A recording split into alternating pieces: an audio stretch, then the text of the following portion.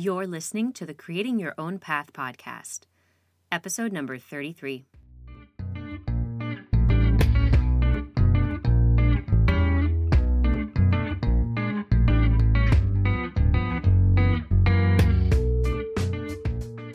Hey everyone, and welcome to the show.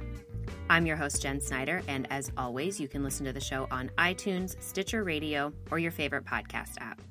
You can also catch a new episode each week at creatingyourownpath.com. This week, I am very excited to share my interview with Anne Sage. I have been following Anne's work for years, but I finally had a chance to meet her thanks to our work with Clementine Daily. I've always been incredibly inspired by her work, so I knew that I wanted to catch up with her while I was in LA. Anne is a creative through and through. She's a writer, creative director, and community builder who has an eye for design that just cannot be matched if you ask me. In the interview, we chat about her upcoming interiors book, the reality of maintaining an online presence, and how we creatives need to get to know ourselves in order to get out of our own way and maintain our creativity. I think anyone pursuing a creative career, whether you work for yourself or for someone else, will get a lot out of this interview. So let's get to it. Hi, Anne. Hi, how are you? Doing great, and thank you for letting me come crash your house here to do this interview. I really appreciate it. The pleasure's all mine. Thank you. Okay, so I have been a fan of your work for some time, but for those who maybe aren't quite familiar, can you share a little bit about what you do for a living? Yeah, absolutely. So the bulk of my income is through my blog, which I feel extremely fortunate to say, and that's been a very long time coming. I work with brands and agencies to create sponsored content that supports, pays my rent and pays my car insurance. And then I get to, for all of the other blog posts, just talk about things that interest me and excite me. And then because I am a freelancer, as with any freelancer, I have to fit in other jobs to complete the puzzle. So I'll pick up a styling job for a photo shoot, or perhaps I'll do some copywriting for a website. Really, a lot of different things, but all under the umbrella of creating content. Okay. So what about your background? Can you talk about that a little bit and tell us how you got to this point? Yeah, for sure. How back do you want me to go? Well, I'm always curious to hear kind of the trajectory. So did you always know that you wanted to be a writer or, Sure. that sort of stuff? Well, as for always wanting to be a writer, I remember pretty distinctly when I was in elementary school, I decided I was going to be an author, and I wrote my first novel, and it was 300 handwritten pages on notebook paper, and it was about puppies and kittens and dollhouses. Of course it was.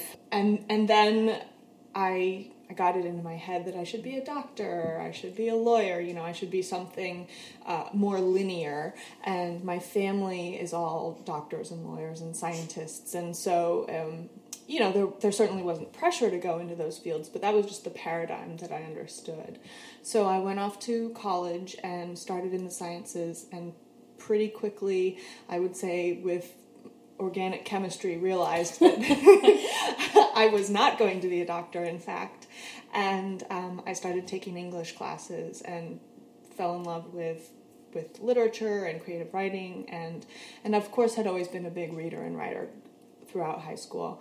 And then something that I've also always loved to do was cook and sew with my mom. My mom and my grandmother were both very crafty and very much into interiors and fashion, so that was always a big part of my life as well.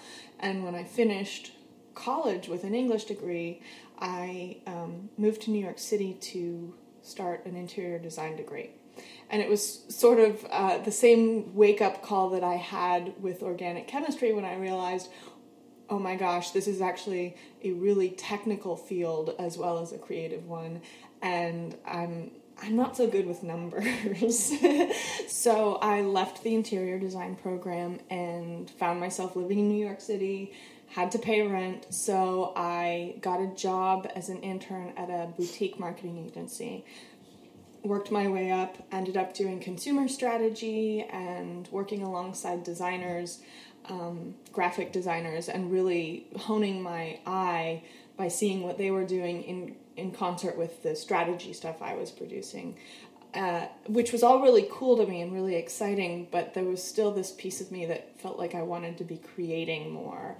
And so simultaneous to when I was at the agency, I was always keeping my eye open for editorial jobs. Basically, I wanted to work for Martha Stewart Living. Of course. I feel like that's a dream of a lot of people. Yeah, no, an entire generation of women can state that dream. But as with a lot of things, if you don't know someone in the industry, you're pretty out of luck for getting your foot in the door. And this was around the time that blogs started to become a thing. So a mentor of mine said, well, you should start a blog. If nothing else, it'll be a creative outlet. Maybe it'll operate as a running resume of sorts. So that's what I did, and that was in 2008. I have been blogging ever since. I think I've missed 2 weeks total. Which is pretty nuts to think about. But then, in addition to the blog, I've expanded the list of things that I do. I was the co-founder of an online magazine and did that for a couple of years. Let's see what else. I've done ghostwriting for social media, copy for big companies. I mean, really, it's been amazing to watch social media emerge from nothing to an entire industry's worth of people who are making livings off of it. Absolutely, yeah. It's pretty insane to think about, but it's also cool at the same time. So, and I kind of want to talk about that just a little bit. I'm going to segue into the internet.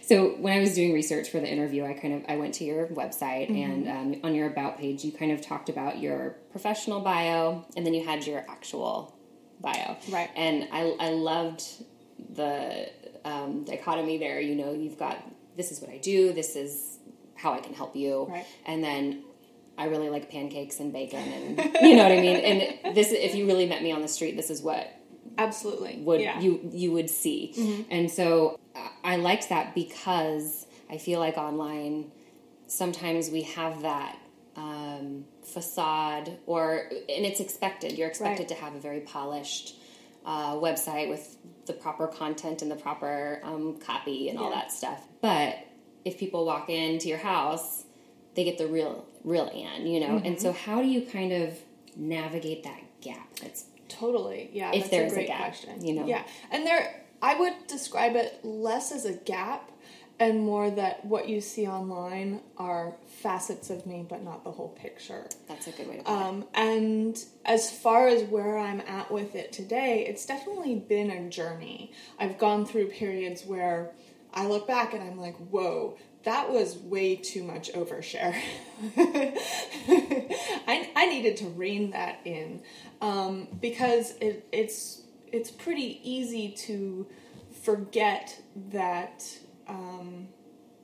what goes on the internet more or less stays on the internet, and that people's impressions of you are lasting. And this is ultimately my job, and so I should be conducting myself in the same way that I would if I went to an office. I wouldn't necessarily be telling all my office mates about my personal drama. So for me, I had to find a way to figure out what is the line between sharing enough about myself to both engage people and help them relate to me, because that's genuinely part of what I love about what I do is connecting with people online by sharing things about myself that are maybe relevant to them as well, but also respecting both my own privacy as well as the dignity of the audience that I'm speaking to. And so where I'm at with it today is that I think of my online presence as, like I said, a piece of me, a piece of what I value both visually and conceptually. But I don't talk a whole lot about my personal life. I've been through some painful things in the last couple of years, and I'll allude to it, but not, air my dirty laundry. Right. And also it's really important for me to keep it positive. Real, not fake smiley stuff, but uplifting and supportive of what we're all trying to do. Okay.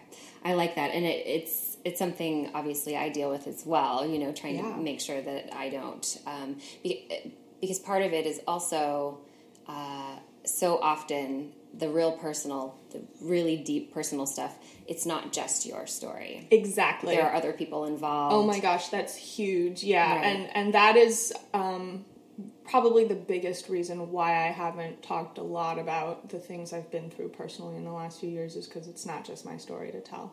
Okay, so let's transition just a little bit because I want to talk about your book. Oh boy. I know. So, correct me if I'm wrong, but you finished writing it last year. I finished writing the book in September of 2014, so about 6 months ago. Okay. And when does it come out? It comes out this fall, fall of 2015. Okay. And what can people expect from it? Can you talk about it, even if we can only talk about it in broad strokes? Yeah, absolutely. So at its core, it's an interiors book. Beautiful photos. I'm so thrilled to have had Emily Johnston as my photographer. She's hugely, hugely talented. And she's got this vision that I feel like I'm writing her coattails on this book, to be honest. And what Emily and I did was she flew around the country shooting all these beautiful homes of people that I found through my network. And sometimes I was even cold calling people I met on Instagram being like, hey, nice house. Can I send my photographer? But bigger than that, it's a personal growth book.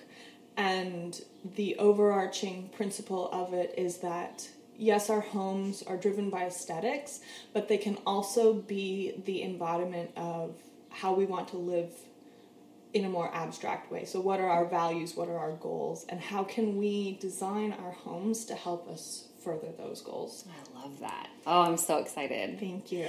Okay, so a lot of people listening might be interested in writing a book, whether they actually want to write a novel or they maybe want to position themselves as an expert in that way. Absolutely. So do you mind sharing a little bit about the journey? We'll talk about the honest, dirty truth of writing a book. Okay, please. I would love that. And it's being traditionally published, we should say. Yes, so, I'm working with Chronicle Books as my publisher. Okay. Yeah. So tell us what the journey has been like. I will say that it's one of the more excruciating experiences of my life. And I don't think I'm alone in that as far as authorship goes. Writing a book, sustaining a level of interest in the same project for that long a period of time is really difficult, especially when you're coming from an online background. And my day-to-day existence is, okay, write a post, put it up, forget about it, move on. And so here I was with this book that from conception to completion, and honestly it's not even complete yet, we're still working on edits, it's been 2.5 years. Wow. Oh, I can't imagine. Yeah, it's a long journey. That said, you have to really keep telling yourself this will all be worth it, even when you don't truly believe that it will be. And that's where it helps to have a really strong support system. I don't know where I would have been without my editors, without my agent, who was amazing, and my family and friends who believed in me when I didn't. It's so true. The support system is really huge. Massive. And so, you talked about how when you were, how old? 8 or something, you wanted to write a novel. And so, or you wanted to be an author. Yeah, I wanted to be an author. Okay. Which for me at the time meant writing novels. Right, and handwritten even, yes. Which is pretty amazing. So, was the book writing process a shock to you, or was it what you thought it would be? I think, and maybe this is a little like pop psychology babbly, but I'll say it. I think the reason I had avoided it for so long is because I knew how intense it would be. All my life I've had this urge to write, but it's really difficult to spend that much time inside your own head. Mm-hmm.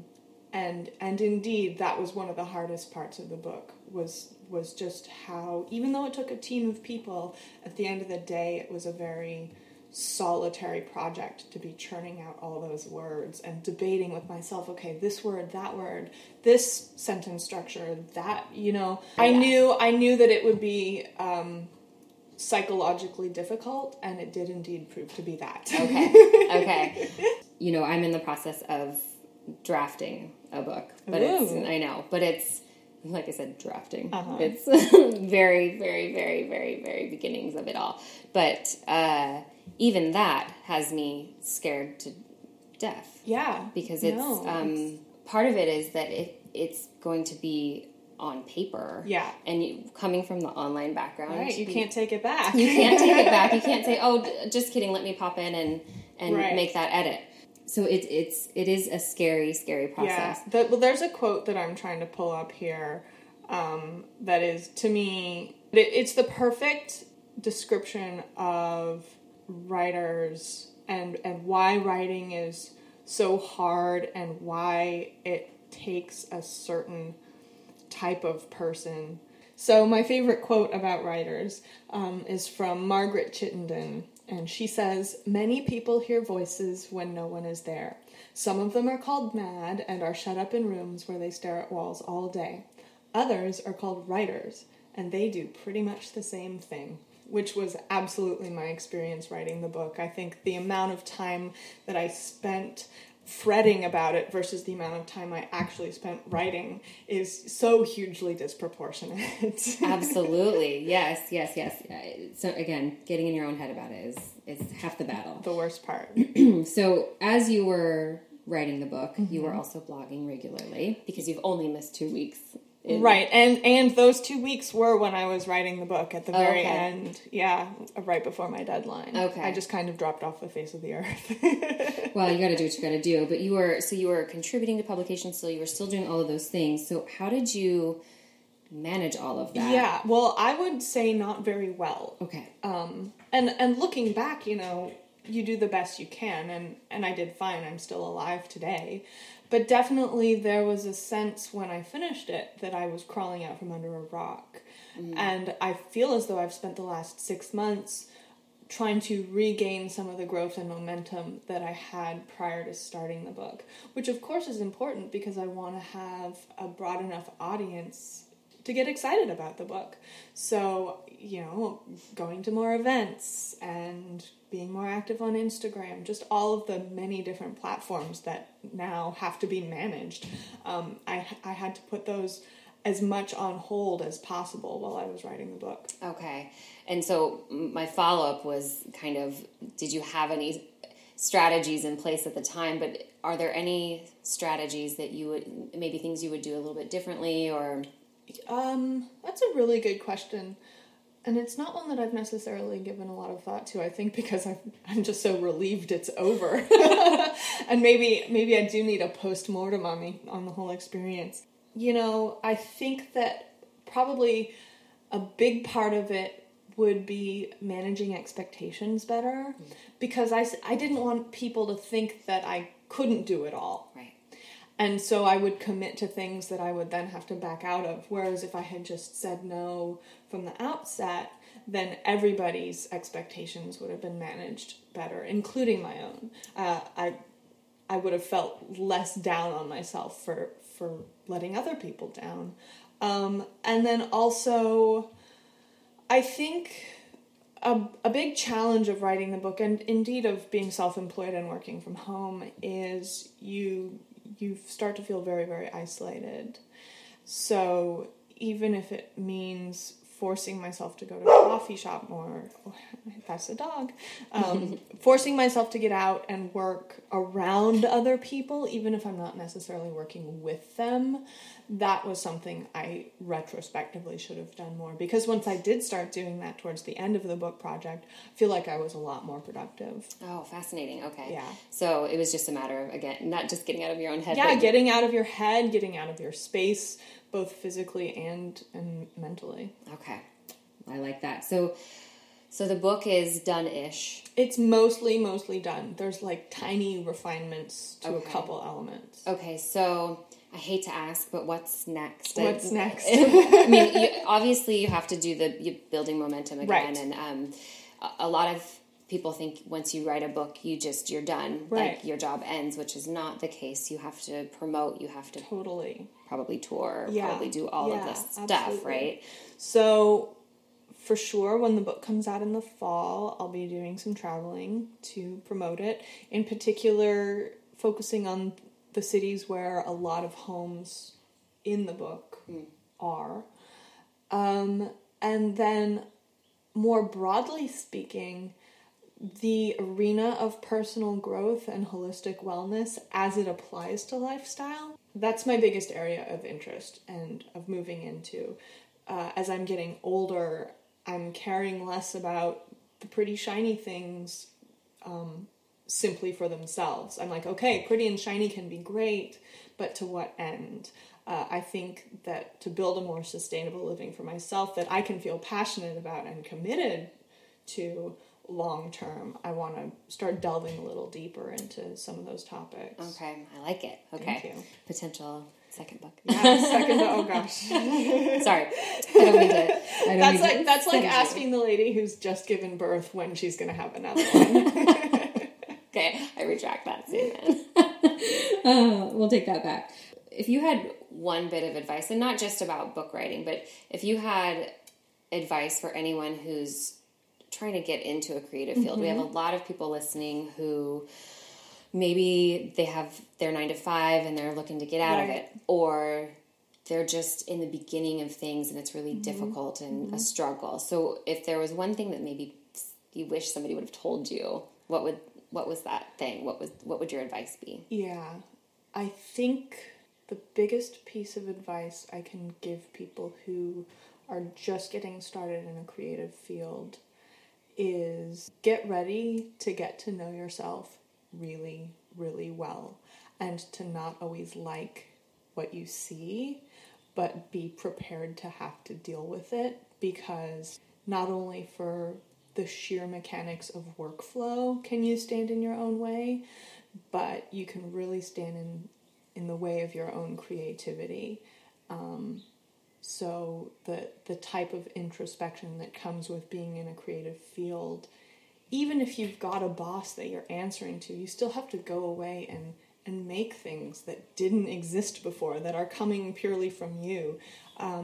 It's a really hard slog, and ultimately rewarding, but there are days when it doesn't feel that rewarding and you still have to do it. Right. That's great advice. And I'm here nodding in agreement, because over the last 3 years, I have gotten to know myself much better. All your successes and all your foibles. Yeah, well, and insecurities and all the things come to the surface. All of the things. Yeah, and the other thing is you think you'll have beat something and overcome it and be like, all right, well, solved that problem. And our personality quirks are tricky, and they'll come back in a slightly different disguise, and it's like, whoa, where'd you come from? I thought I dealt with you. Right, absolutely. Well, and I feel like that's just life, but working for yourself in particular, it brings everything really quickly to the surface. Absolutely. So, and so just wrapping things up, for those listening, where online is the best place to find you? Well, the place you can find me most frequently is Instagram, and that is instagram.com/citysage. Okay. But then, of course, I also have the blog that I've been working on since 2008, and that is myname.com, so AnnSage.com. Perfect. Well, thank you, Ann. I appreciate Thank your you time. very much. This was a pleasure. That was Ann Sage, my friends. I cannot wait to see what's next for her and to finally get my hands on that new book of hers. We will definitely keep an eye out for that this fall. In the meantime, if you'd like to follow along with Ann's work, you can find her at AnnSage.com. That's ANNESAGE.com. And over on Instagram at CitySage. That's CITYSAGE. And if you decide to share a picture of where and how you listen to this episode of Creating Your Own Path on Instagram, be sure to tag us both and use the hashtag CYOPWhereIListen.